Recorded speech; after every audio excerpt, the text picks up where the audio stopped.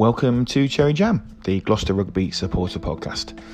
Today we'll be talking about the replacements for the head coach and director of rugby at Gloucester, the unfolding chaos that seems to always surround the club, whether there needs to be a change to the structure of the season and how the professional game is played, and finally our favourite away games and the worst games we've watched Gloucester while away. I hope you enjoy.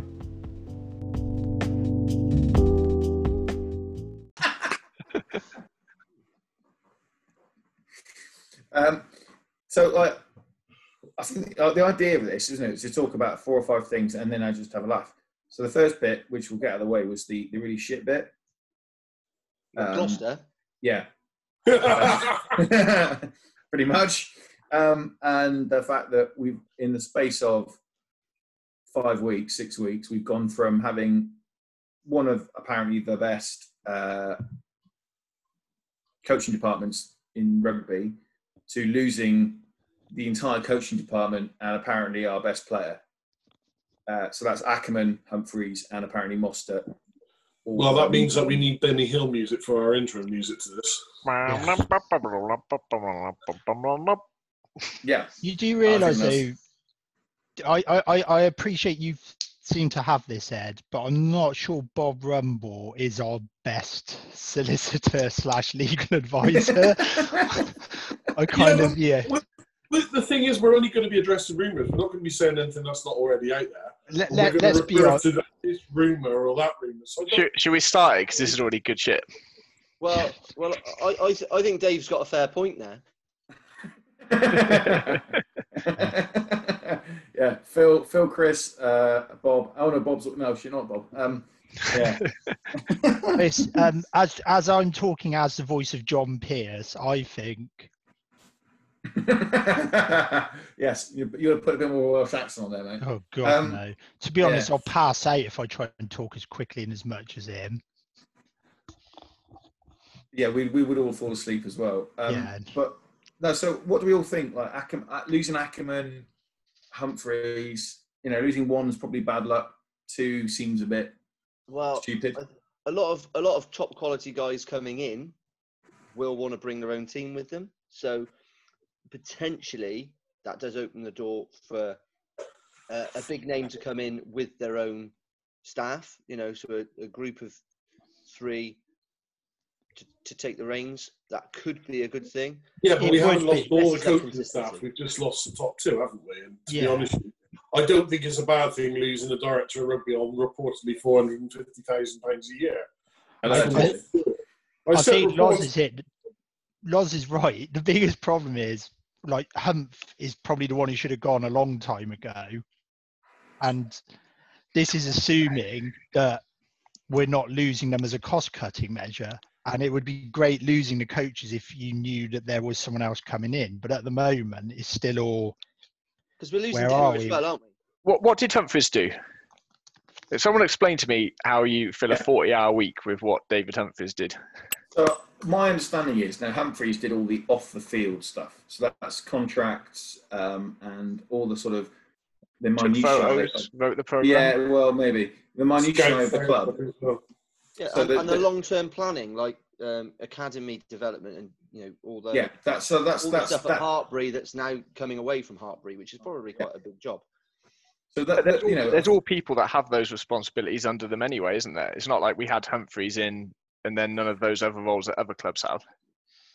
No, I know, and I think that the argument being as well is that you could probably look away from the fact that Humphreys maybe not been doing such a great job if there hadn't been comments made about what he'd been his demeanour with players, and that allegedly a lot of players were finding towards the end of their contracts they weren't really know where they were.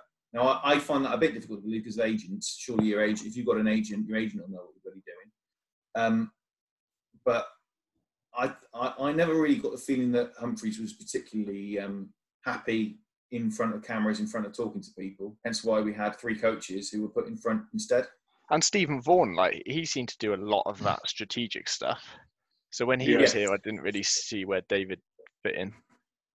No, there seems to be a lot of duplication. What you asked was 100%. So what did he do? that's apparently what he was doing. But you could also see there was duplication. So that's probably where they've gone down the route of what they're saying now, which is Alex Brown is going to be the equivalent to a director of rugby. Rugby manager or whatever it was, team manager. It's always such a weird setting though, isn't it? I've never understood like your head coach not choosing what players he wants. I just find it, Well, I think he did. I think Ackerman did. He turned around and said, I want this type of player. I want this sort of player. And then Humphries went off and found him. It's a bit like set up with Liverpool. Jurgen Klopp turns around and says what sort of player he wants, and Michael Edwards goes out and gets it. Yeah, so it's like a director, the director of football, head coach type of thing, which is very European. But is it Michael Vaughan leaving? Is it with Michael Vaughan leaving and Lance Bradley coming in, the dynamic changed significantly of what people were doing, and therefore that's where people started getting upset with people having their again, it sounds like Lance Bradley's more involved with the team, shall we say. That's the rumours. That's all what's going on thing. Yeah. Michael Vaughan didn't have a lot to do. To be fair, though, Tim.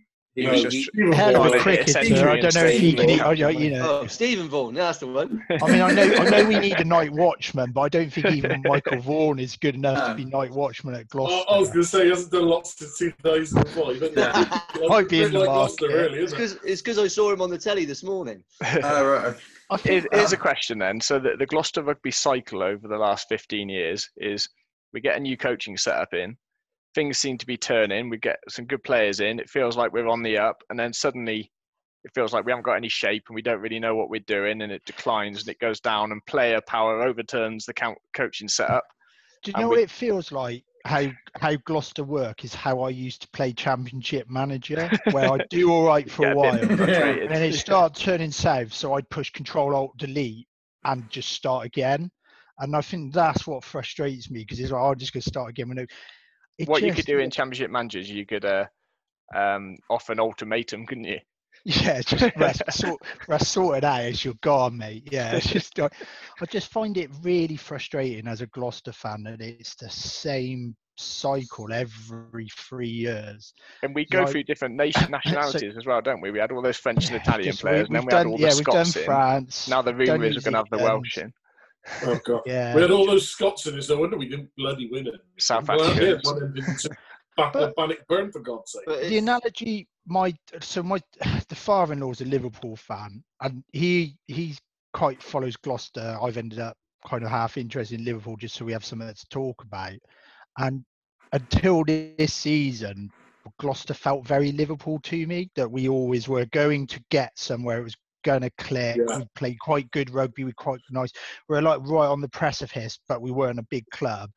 Got blown out of the water this year because Liverpool have got their act together. But that's how it's always felt as a Gloucester fan. Yeah, right. And then coronavirus hits, and you still can't win the league. The difference being that Liverpool always had a long-term plan, and coronavirus sums it up to me as a Gloucester fan. Literally nothing is going on. There shouldn't be any problems, and we're coming out of coronavirus worse than when we went into it.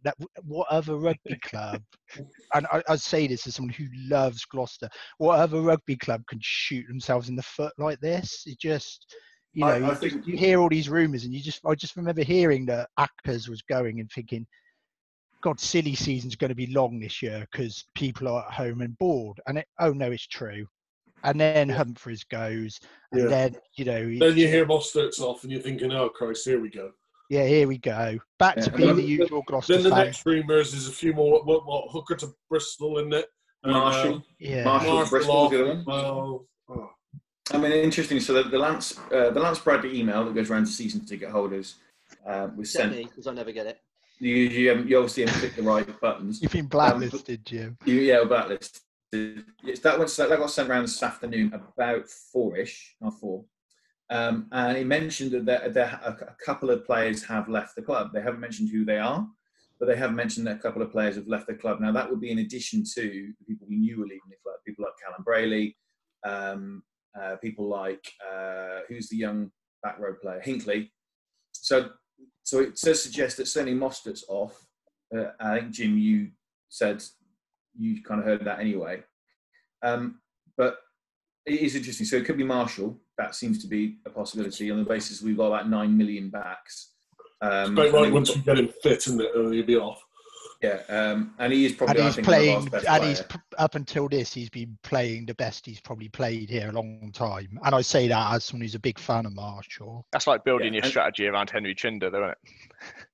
Yeah, and then that's the other argument is you've got people like Henry Trinder, who's a brilliant player and amazing talent, but is unfortunately consistently injured. Made out of wet bread. Yeah, yeah, and that's coming from someone who. But the other thing as well is, so who you mentioned that we're going to have some people applying. Apparently 70 people have applied. We have 70 applications for head coach. Now I can only assume few of them. 65 of them are on Shedweb. I was going to say, yeah. Some of them would have been. Andy T got through to the last 10. Yeah. I don't know. The Checker rumour I find weird.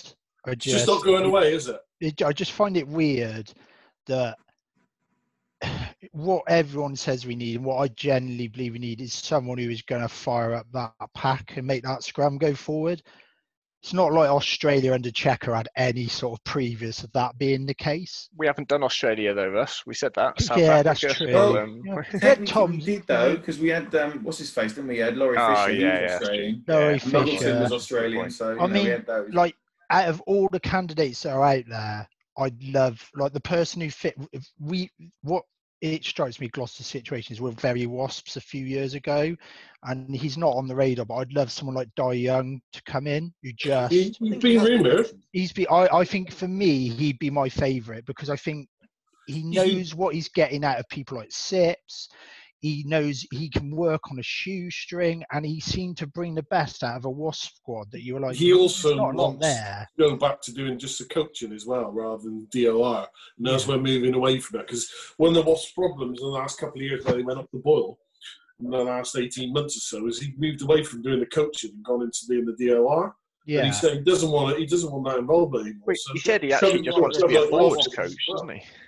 Yeah, I mean, he'd be ideal for me. He'd be someone who'd sort up, like, you know, the pack. I find our pack so weird. On paper, they should be one of the hardest packs to go up against in the Premiership. Selection was odd the last year or so as and well.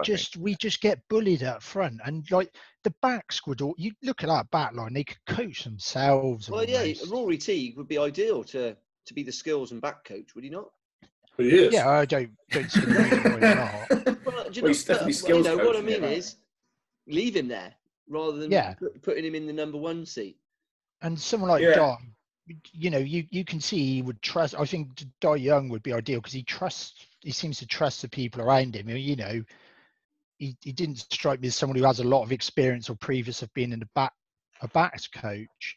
I just worry, like the other one, the rumours is Cockers, who great coach. I just don't know. You know, do you want someone else if there's all this rumour of player unrest who's bound to come in and hack off a few more people? Well, he's just a bit old-fashioned as well. He's never made any friends, has he? No, yeah, that's the other one. He's not exactly a people person, is he? And I think we need to move away from that almost. It's too nice at times, and there's I too agree, much player power.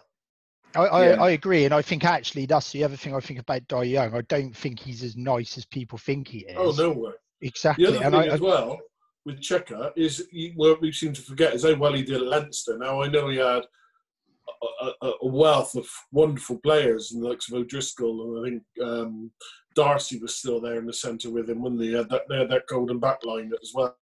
But they went very well up front too. So I'd be all for. He knows the forwards. I hate to do the forwards. If we got him, he'd be a fantastic coach. It's a weird one. It's like Jim's. It's one of those ones when you first hear it, you think, oh, the rugby paper's board again, and they've got their bingo ball thing, and they're just turning out names and clubs and linking them. But like Jim said, it's just not that rumor. Just doesn't seem to be going away. I'd go for the cheapest option. Off as well. I mean, that's the other fear for me, Snow, is as much as I love Gloucester, I can just see us going, I can just see it being not underwhelming in, it could turn out to be really well. It worked in the past when, you know, Dean Ryan was made coach and did all right for a long time. Yeah. I honestly think that there's something in that. I think sometimes too much onus is put on the coach. especially from fans, because that's what they see. It's the easy scapegoat, isn't it? And I think sometimes if you just do pick someone that just takes quite a simple approach, there's enough quality and experience in that squad. It's not like Yeah. you need someone to try and get a lot out of a crap squad. We've got a very good squad. But here's the other one for me. I think the thing as fans I find weird about our fans is we often think most fans think they know better than the coaches. But how many players our fans gravitate to players who the coaches see week in, week out, who they decide to let go and they regret it. And the one thing I would say for Gloucester is there's not been many players who've left who I think have gone on to be better players or One more, really yeah. I think So Dan Robson improved for a bit. Dan Robson, Still a class Vix went on to have quite a good career still after, but there was a gamble there. I kind of understood where both sides were coming from. Even though he's coming back. Johnny's coming back. But Johnny's come back as a better player, but he didn't win anymore. That's the problem. In terms of winning things, that's the thing. If you think about it, Rush, you're entirely right. So if you look at Gloucester's history, there are very few players, particularly the ones we release young, who go on to bigger and better things.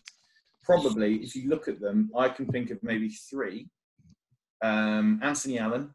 I was going to say Anthony Allen. He did very well. Anthony Allen won a lot. He was a loss, a massive loss. He was a big loss. Anthony Allen was one of them. I'd say probably Vix was the other one. And then in terms of a player, again, although ironically he's going back to Worcester now, but a player he's done very well at Exeter is Kovacic. Kev. I'm disappointed you're not mentioning Rafael Santandré. Funny that. Actually, when that did go on and win quite a bit of stuff when he left us, although he did improve, was Carlos Nieto when he went to Sarris. Yeah.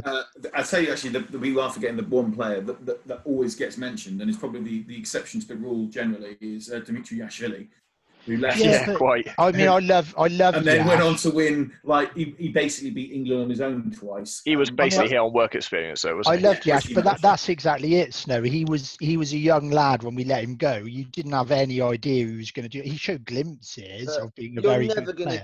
You're never going to keep an half-decent Frenchman that's the age he was, that's got real aspirations of getting into the national team. You ain't going to get picked for the first time playing at Gloucester. No, exactly. That's what worries me for that coach, because our fan base have such ridiculous expectations. And that's where I had this argument with my father-in-law about the analogy. We're like Liverpool, where our fans seem to think we're an amazing club, but there's and not a slight on Gloucester. I love it. I get the analogy. I just think it's the wrong club, Russ. Yeah, I don't think we're Liverpool, because Liverpool won lots of things before. We have. I'm a Leeds United fan, Ed. That's fair enough. I'm probably the one here behind you who has the right to be the most miserable about my sporting choices in life. That's true. And I think we're very like that.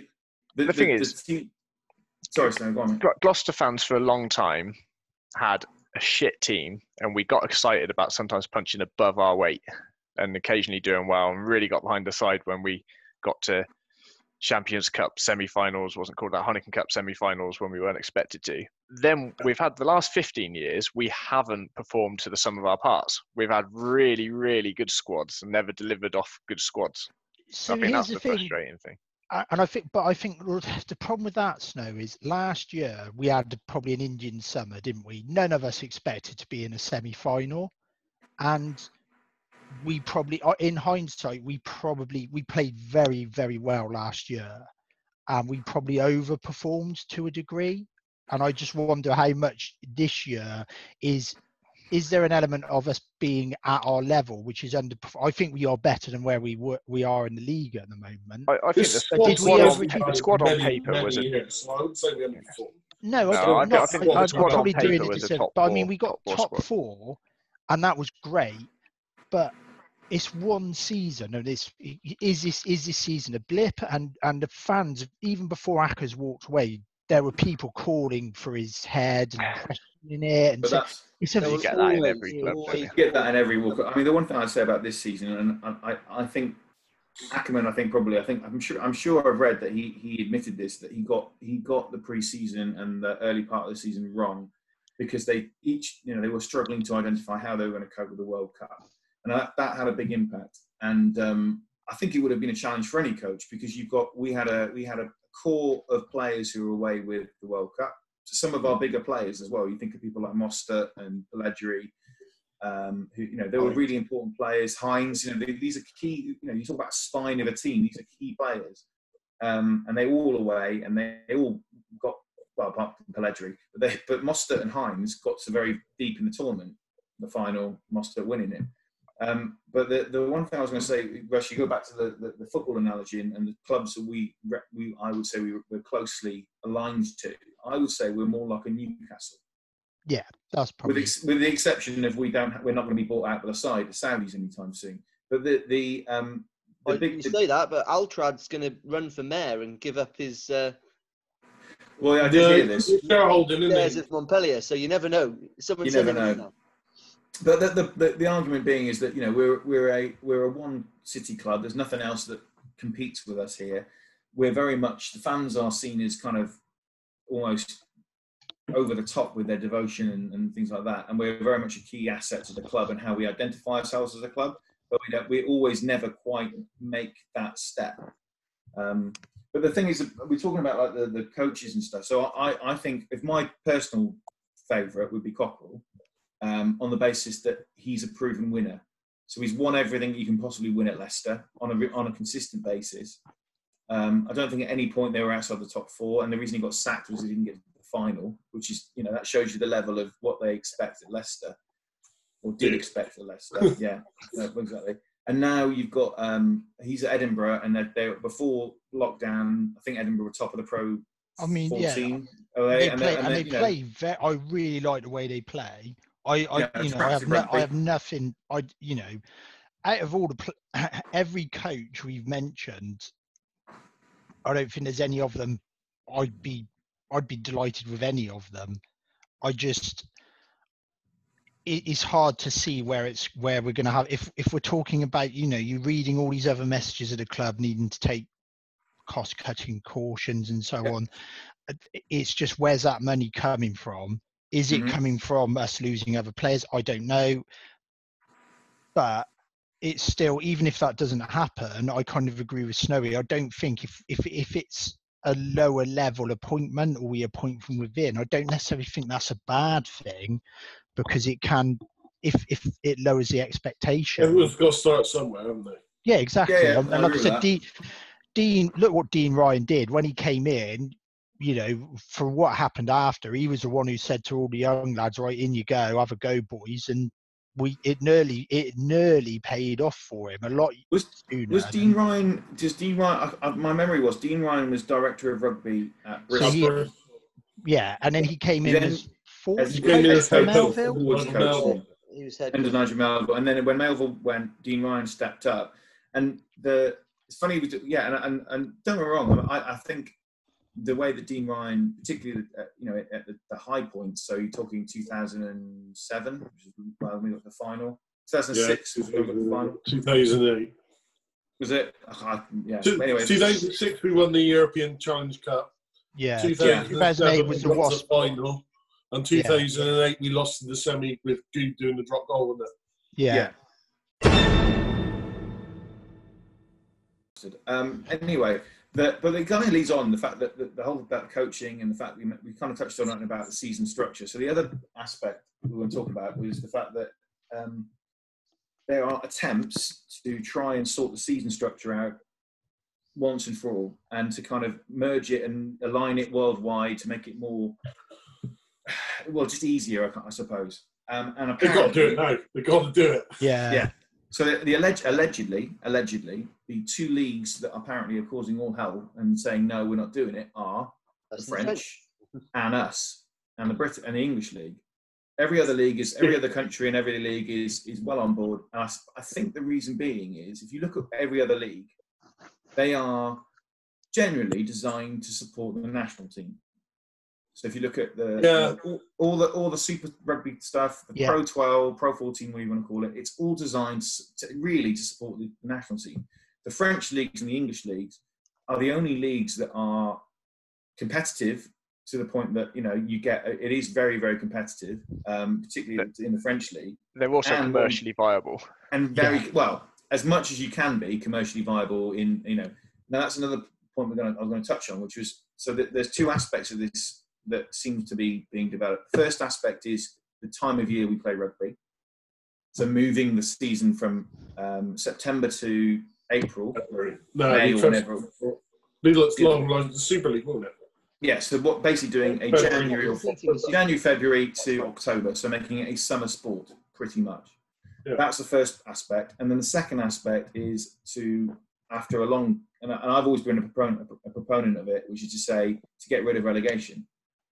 Now, I think increasingly, because of the financial situation, not just at Gloucester, because Gloucester's not going to be atypical, a lot of the clubs are going to be struggling going forward. And relegation is just another area which puts a doubt. And I'd just be interested in what you guys think about that. I think the parachute payment more than compensates clubs for getting relegated. I think if they get relegated and then have massive financial implications off the back of it, that's down to poor management, not just poor rugby and therefore relegation. I think it's hard, isn't it? Because the argument people will point to is Exeter, but how many teams have done what Exeter did? Bristol. Yeah. But Bristol, it took a billionaire. And it's the same as first time around Bristol. So Ealing are chucking a load of money at it again as well. So they'll want to go. I guess the counter argument to that is almost you follow the Super League franchise model where you almost have to apply. Is it? I don't know. So you have to apply to have it. It's a very similar system. So yeah. So but the way it works is. It's not quite NFL kind of franchise levels, is it? But no, and actually we kind of are in a pseudo franchise system as we are, because we've got this thing called the golden share. There's only 13 teams who've got a golden share, and surprise, they're the 13 teams that consistently are in the Premiership. Now, to Jim's point, and I agree with that, is the fact that if you after relegation you end up going broke and bust, that does highlight massive structural problems in the club, and probably you deserve to go out of existence. But you are going to have a drop in crowds, aren't you, as well? You've got to factor that. Crowds are going to have problems. Yeah, the thing, in a 12-team league, every game is exciting. There's something to play for. You've got every position has something to play for. Either you're fighting relegation, there's a European position, and it does keep it exciting. Sometimes you see some of the best games and the best crowds are those teams that are fighting at the bottom of the league. That's the counter for me. If you're bottom of the league and you're only 1 point off 11th and you can't be relegated, 2 games to go, what's the point? You can't be relegated. I get that.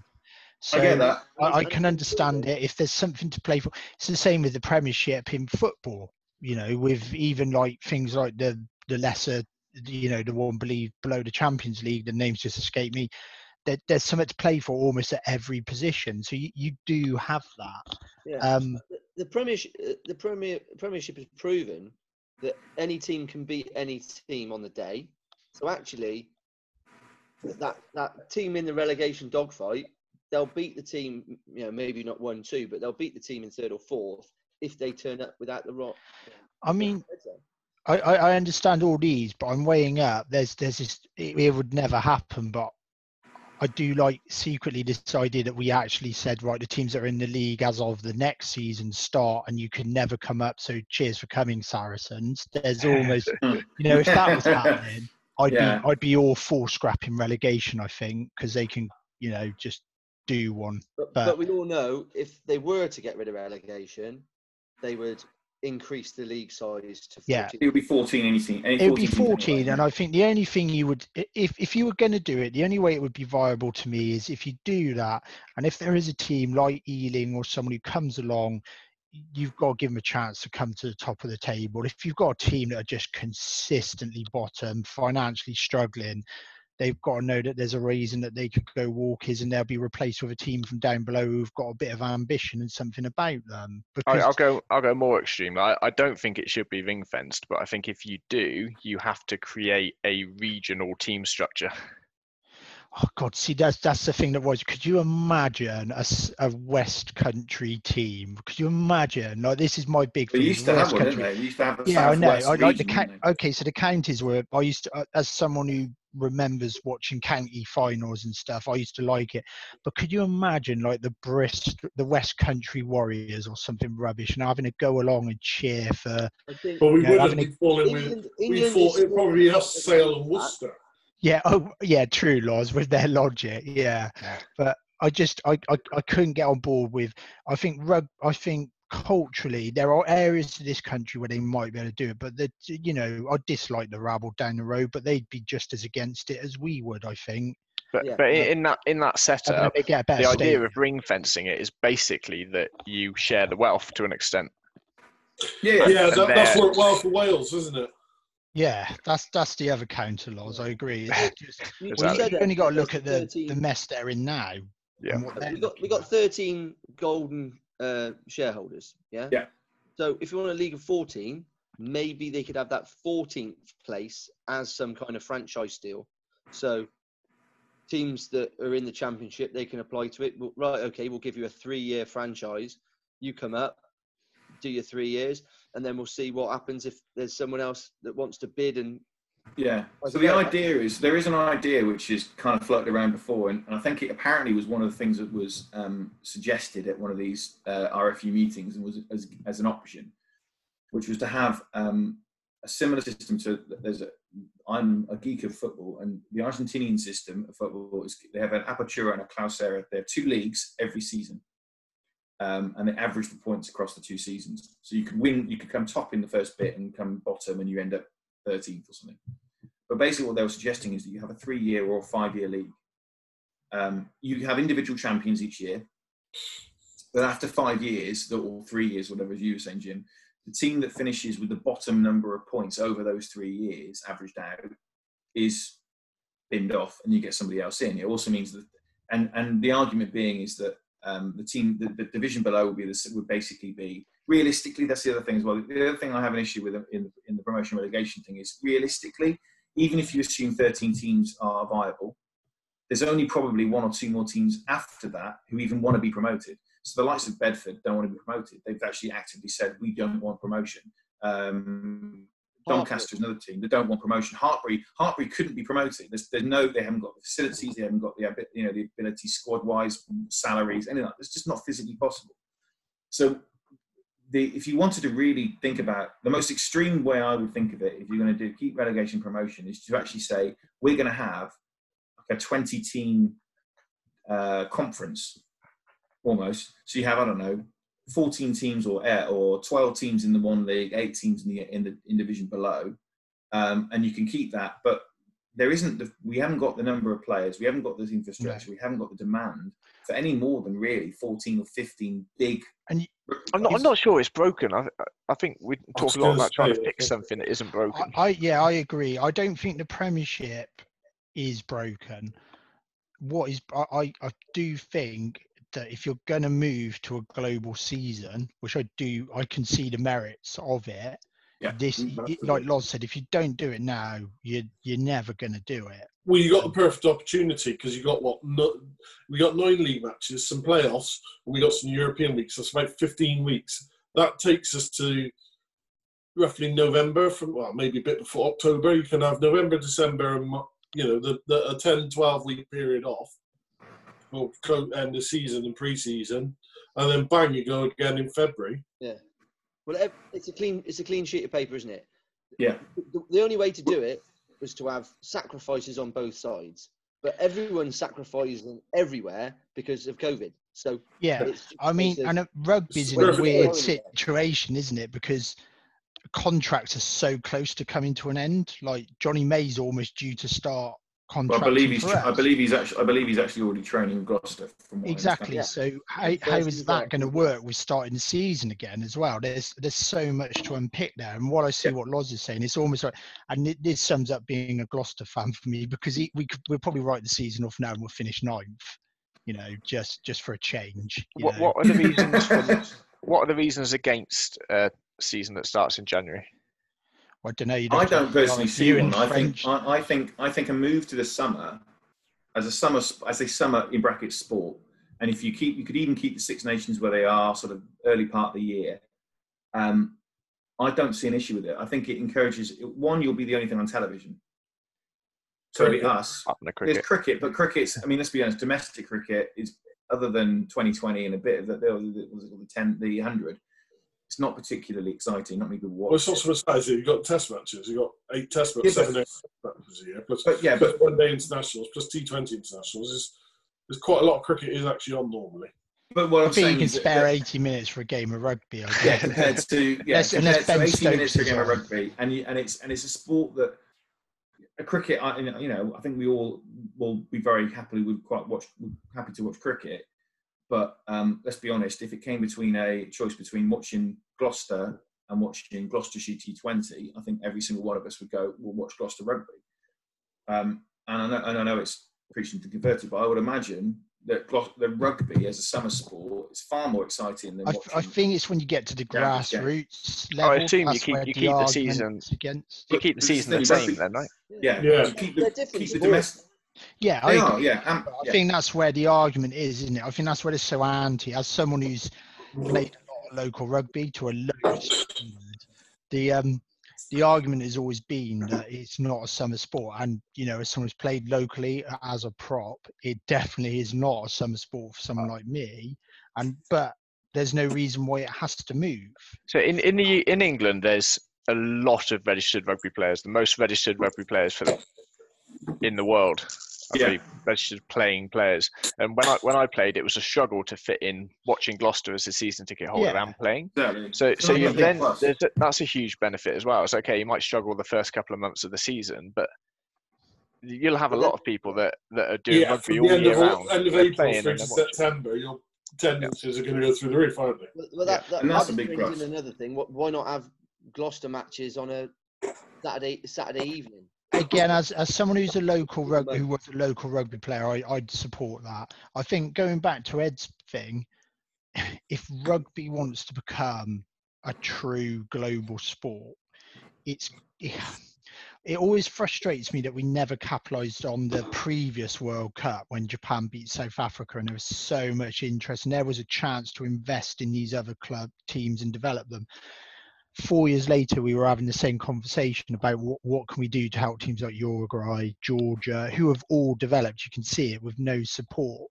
And I think a global season is only going to help teams like that. And it does, as a fan, it infuriates me to see how little we do to help these other teams develop, because it's only going to be for the good of the game long term. But it's Turkey's voting for Christmas, though. Yeah. To a point. Why not develop them? And a global season helps them. So we might not like it straight away here, or it might feel a bit weird. But as a fan, why would I not want to go stand in the shed June, July with my mates, Exactly. have a few beers and watch some England rugby? to win the World Cup, don't get me wrong, but you know, if Fiji kind of suddenly get some money and a bit of help and start getting close to winning World Cups, that would be incredible. I mean, we all want more teams to be able to beat Wales, don't we? So let's. Sorry, JP, but like Georgia just need a game against them, don't they? Yeah, I mean, from a fan's point of view, we want these things to happen. But unfortunately, those that run the game is a cartel, and it's all working out very nicely for them, isn't it? And exactly. But the only way you bring about this kind of change is for people to get on board with it and say they need it to happen. You vote with your feet. I don't know. But as Ed was saying, do we want it? I just, the more, as someone who at first thought, summer rugby, I don't know, are we going down the rugby league route? So long as you don't change the laws too much, or maybe do away with the choke tackle, I'd be all for it. The thing is, the conditions aren't an aspect anymore. So I think the conditions used to be an aspect of the discussion because the pitches were hard and everything. But this day and age, 4G pitches is irrelevant now. Yeah, I just think it's got to happen. And all the pitches, I think the key bit seems to me, for I think probably for all of us who would agree with this, is that the amateur game, so everything below probably the championship, you could argue, because I don't think there's a single professional team in the lower than the championship. So everything below the championship sticks to amateur. Yep. Sticks to the normal winter season. September, March, or whatever season. They generally tend to finish before April anyway, because they actually play the games when they can play the games. but the professional season starts February. You can actually start the season with the Six Nations. So actually, from international point of view, all the England. But think about it this way: if you start with the Six Nations, all those international players, they just go in a camp. So they'll all be rested. They'll all be really highly tuned and trained. They'll go out and it'll be amazing. You imagine a tournament when it's, you see what happens when Wales go. Yeah, they'll want the matches. They'll want further internationals, then, won't they? They'll want matches before. Well, you can. The one big problem with global season. You're going to have a whole stack of international rugby in one block. You'll have from this, you're looking like Six Nations at the start of the season, and at the end of the season, you're going to have them touring down under, and then down under comes up top. I think you're going to have 10 test matches in a row, and you might lose interest in it. Do you then go down the route of, I know rugby technically almost has the central contracts, do you then move towards more the cricket format of central contracts, where it's almost like they're then loaned back to the clubs? At least then as a club, when you're getting those players. The trouble is, in France and in England, the domestic game is a product in its own right. It stands up, it makes money, it needs to be entertaining, you need the top players. That isn't the case in cricket. It's not the case in Australian rugby. Those sort of contracts work in those scenarios, but I think Ed's right though. It's like the turkeys voting for Christmas, isn't it? Because those clubs, France and England, if they want the game to grow, they're going to have to do this, and in the long run, it's probably going to be for their own benefit. Because let's face it, most players worth anything will end up in France because that's where the money is. So it's in their own interest to develop more players that they can pay peanuts almost for relative to them to nick. Allegedly. So what we all agree that it definitely should be a summer sport and we should relegate Saracens. That's and then at that point, and then scrap relegation promotion. That's what we all agree on. And stop them loaning out their players. Yeah, although we're getting one of those, so yeah, but it's keep not relegation. To keep relegation. It's not really a punishment for them, is it? It's more like they're sending. It's like a French exchange trip, isn't it? All their players are going off on holiday for a year. Saris will come flying back up, and we've just paid them for. I don't get it as a punishment, but that's a different debate. That's a different debate. But I was going to say, what we could, I can guarantee that I could probably convince every single person, not only on this call, but also in the wider population in Gloucester, to get rid of relegation, and that would be that 2 teams get relegated, but they have to be Bath and Bristol. And at that point, we just see. I don't know. It's one of those weird ones that everyone says they'd want Bath gone, but it'd be funny. Can you imagine? You wouldn't get to pump no them again like the 68. That's the dream. Honestly, at this point, have to be gone if it's a summer sport because it's a public exactly they have to because they've got a ground to play on. No, they can play on it, but people can walk their dogs on it as well at the same time. Yeah. Well, let's be fair. I always remember the season where they put the hoses on it, and they're like, "Oh, it's a torrential downpour." Yeah, it was a torrential downpour, but those hose pipes are now helping, are they? No, exactly. See.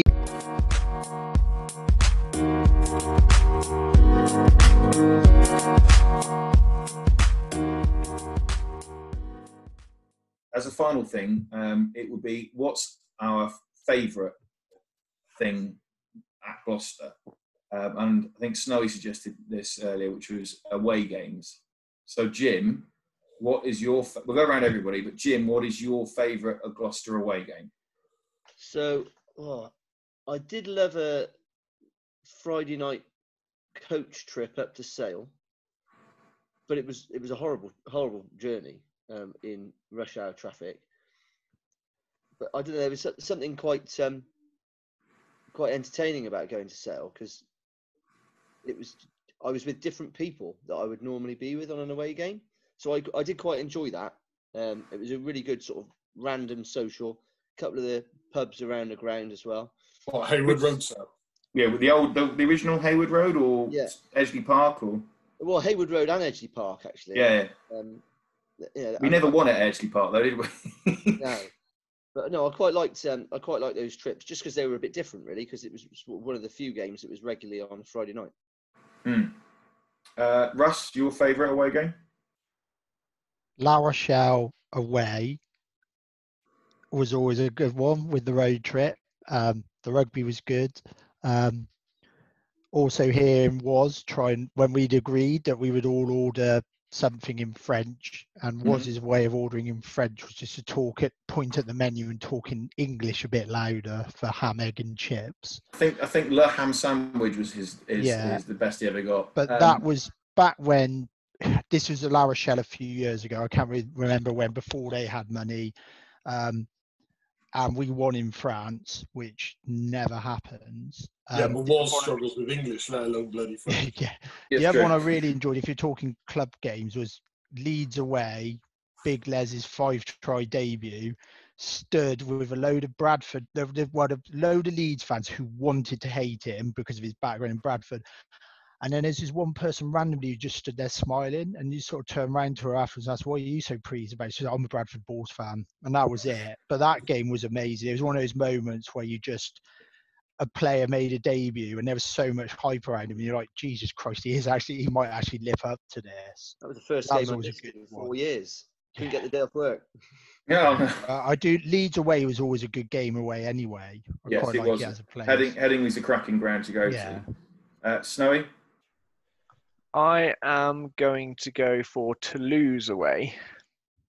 This year? No. A while back. Well, how many? Oh, yeah, I know. The first time we played him. Yeah. When Toulouse were probably one of the top 3 sides in Europe at the time, and we lost. We should have won. But we did play really well. Played the best we had played for a number of months. But rugby aside, Toulouse is a great city to get absolutely smashed in. It was a huge bender. So very memorable for that reason. Amen to that. And Loz? Connacht away in the Heineken Cup the first time we played them. That was just an awesome trip. Oh yes, Lawrence, I have to agree. That was absolutely superb that weekend. We won, which helped, but what a wonderful place to go Galway. Fabulous time. We were in Jim was in this pub and he messaged me and went and met up with him and his mates.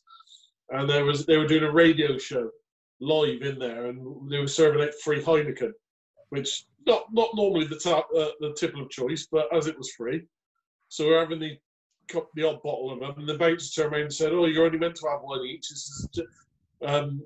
This is for everyone who's coming in." There weren't any more people coming in there, so we just turned around and said, "Look, you ain't got that many people in here. You've got a stack load of this Heineken. How about we have a few more free ones?" And in the end, Jim just went and helped himself to them. And every time they were doing this live radio show, and every time they mentioned Bath, there was just this massive boo. And every time they turned around, Gloucester got mentioned. We just started off with a massive Gloucester chant, and the producer kept on telling us to keep the noise down a little bit because it was a live show, and all you heard was their apologies of the noise that was going on in the background. I think we've got a late honourable mention, actually. I think we all went to this. I don't know if Loz was there, but Newport away was quite a good one. When we went and Jim nearly managed to get us all kicked. Yeah, Jim nearly managed to get us killed with what's this doing here? The bridge. The bridge. But my other favourite of that one was Snowy bought a ticket from someone in the bar, and the rest of us were like, no, we're gonna buy tickets when we get near the ground. Don't worry about it. And then we walked down the road, and that bloke went, "Oh, mate, do you want free tickets?" And that's right. It was that dead a game that they were giving away. Yes, I remember that. The only one who paid to get in was Snowy. That was always a highlight. I've got two. The first one was, and actually they happened very close together. The first one was Madrid, which Jim, I think Jim, you probably would have been the only person. Did you go to Madrid? No, I didn't do that one. Right. So Madrid was one of, if not, it wasn't the first European trip because Gloucester had played a few weird random European games in the mid-90s, but we managed to play Spain in about a month after they got knocked out of the World Cup in the 99 World Cup, and got over to Madrid. It was November, I think, and it was about 21 degrees. So everyone was walking around in shorts and t-shirts. All the locals had flipping fur coats and hats and gloves on because it was for them cold. The two abiding memories of that trip was one, getting there on the Friday evening, and it must have been about 11 o'clock. I was only, 14, 15 at the time. And at 11 o'clock, my dad said to me, "Right, we're going out." what you want about? Why would we be going out at 11 o'clock? Of course, we got out of the hotel, walked through the door, and it was like chaos because obviously the Spanish all go out at 11 o'clock in the evening. That was the one thing. And the other thing was the accidentally walking into a gay bar with about 20 Gloucester fans, not realising it was a gay bar for a very long time. That was quite amusing. And then the other one I have to say is the first time we beat Bath in about 25 years, 30 years. And that was in a cup in 2000. And we put a B-side out. What a very B-side. young. We put a young side out, very young side. Phil Vickery was there, was playing very early, one of his early games. Jake Burr was captain, wasn't he? Jake Burr was captain. No, I think what Jake Burr would have been. It wouldn't have been Jake Burr was captain because he couldn't get in the team at that stage. I thought it was Kingsley Jones. No, Kingsley Jones was player keeping Jake Burr out of the right, okay. So yeah, anyway, good sign from London Irish. That's right. So anyway, we played and we beat them fair and square as well. It wasn't like the one where Willie Walker basically charged everything down. But I always remember that game because at half time I think we were about 2 points up or maybe 2 points down, and they announced over the tannoy tickets to the Bath Leicester semi-final will be sold after the game. Just during the game, they said this. So anyway, Gloucester win. Absolute pandemonium. I think there's a video of Danny Rumble running on the pitch and cuddling Chris Catling quite tightly. Just for a change. Yeah, just for a change. And I remember the other thing is just funny stuff you remember. I remember being in the queue for the park and ride, and this bloke sidled up to us in a bath scarf, and he says to my dad, "Is this the queue for the park and ride?" Quick as a flash, my dad turns around and says, "Yes, it's definitely not. It's definitely not the queue for the Bath Leicester tickets, is it?" Which, pretty good, I thought that. But there was I just remember it was one of those games where no one expected us to win. We went down there, put an incredible performance, went and bloody won it, and then we had played Leicester in the semi-final. Didn't turn up at Kingsholm as well. I remember it was. That's the story of being a Gloucester fan, isn't it? Yeah, so many times we used to put we go and do an amazing win away or an amazing win at home, and the following week we played. I mean, the other one I always remember, we went in terms of away games as well. Worst away game by an absolute country mile. We'll do that as well. Actually, we'll talk about worst away games. I think probably a few of us would have the same one, but the worst game away for me was West Hartlepool. Went all the way up to West Hartlepool. We were the last team that West Hartlepool beat for 2 years. They didn't win a single game. They lost all their other games in the Premiership that season, got relegated. Lost all the other games in the Championship the following season. I think they even got like 3/4 or nearly to the end of the following season, and then they eventually beat somebody the following season. And we went up there and got absolutely stuffed, and it was dreadful. And it was Hartlepool United's ground, which is a dump. So worst away game. What do you reckon? You were there with me, Glasgow. Oh God, yeah, that was awful. Oh, That was dreadful. Stadium in the middle of nowhere. I think it was Fir Hill. Partick Thistle's ground. Partick Thistles. It was foggy as hell, and it was it Ross who just kicked us to death, and literally it was the most boring game of rugby. They were dire. We were expected to walk all over them, and it was worst game of rugby. And the worst thing is we drove all the way up there. It was a long road trip. Other than that, London Irish away, I've never seen us win at London Irish, and they're always miserable games in this half-empty stadium. If I have to hear their drums or keep it going Irish anymore, I lose. I was going to say London Irish as well. Sit in a big empty stadium and just watch us get drubbed from the beginning of the game. Yeah, we just cannot win there. Just cannot win there. And every time we go there, they're always in like the worst run of form. The thing is if you want a team to play and you're in the doldrums, I'm sorry, as much as I love it, we're the side. We always seem to be the one you want to play. Like, it's easy to coach a team. It's only Gloucester. Come on, you know what they're like. Come on. This is our turning point. I think, to be honest, Ed, you could take your pick. Your away wins are so rare for us. You cherish them. They're like, it's like. Oh, that's true. That's true. That's what they say. The worst one, though, because I mean, I've been to some shockers. I think we all have. I mean, most from the finals. I mean, I've been to. I like you all know, I didn't get to go to any of the games we've won at Twickenham. I've yet to see Gloucester win.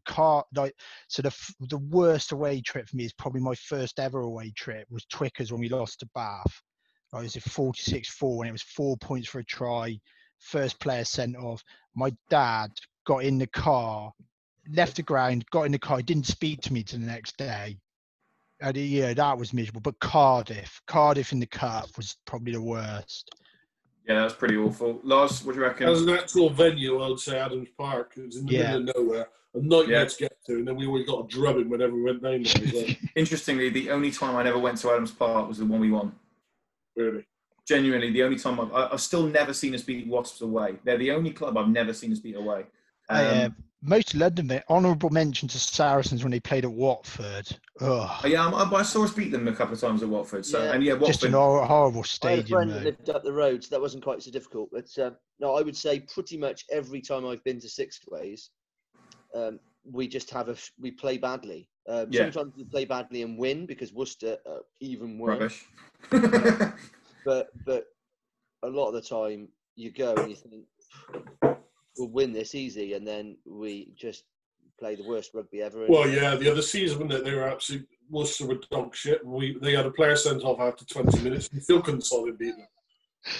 Yeah, it's my abide. I think it's the thing that defines you as a Gloucester fan is we can go play anyone away and you have no confidence in it. You know, I think the only season where we won consistently was where we were 15 points clear at the top. 2003, and all our 3 losses were still away in that one. Yeah. I mean, even last year, we had a man sent off, didn't we? That was their one. Even last year, we barely didn't win many away. No, we didn't. The one thing, again, it goes back to, again, it's just daft things that pop into your head. I remember going to watch play Quins when Quins basically the loudest noise you'd hear at Quins was the burger van. That's how bad a ground it was. But in terms of atmosphere, we went down to Quins, and I think Quins had 2 players sent off, and we still lost.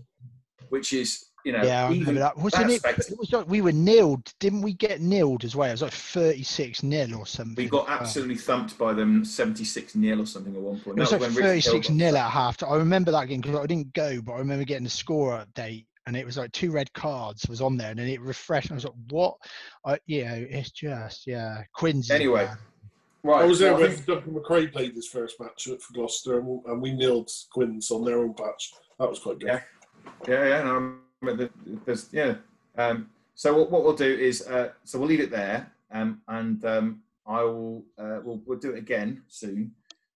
Salary you cap. Can edit that down into 40 minutes. Yeah, good luck with that. Easy, and then salary cap. We'll do next week. We'll do next time, and we could do an entire one on the salary cap. To be honest, couldn't we? Easy, yeah. Yeah. You know, and by then you never know. We'll know where our training ground is and who our head coach is. We might have a coach. Yeah, 1st of July apparently. That's what they're saying. So that's what we'll leave it there. It's not 1st of April. Yeah. And if anyone's bored, you can read the weekly CEO update. Yeah. Not that or Shedweb's interpretation of it. My favourite bit it was, we don't respond to rumours, but there's been loads of rumours, and I'd like to say they're all bollocks. That's pretty much responding to rumours. If you follow Lance on Twitter, it's about a 5-minute update, isn't it? It's constant. It's up there. That one is up there with, I don't give my opinion on often, but I think. Yeah. And there are known unknowns. Yeah, the known unknowns and the known unknowns. The other thing, we'll decide a bit closer. We'll decide when it maybe calm down a bit about maybe broaching other issues that have affected rugby recently, relating to songs. But we might come back to that another time. All right. Cool. Cheers. All right. Cheers, everybody.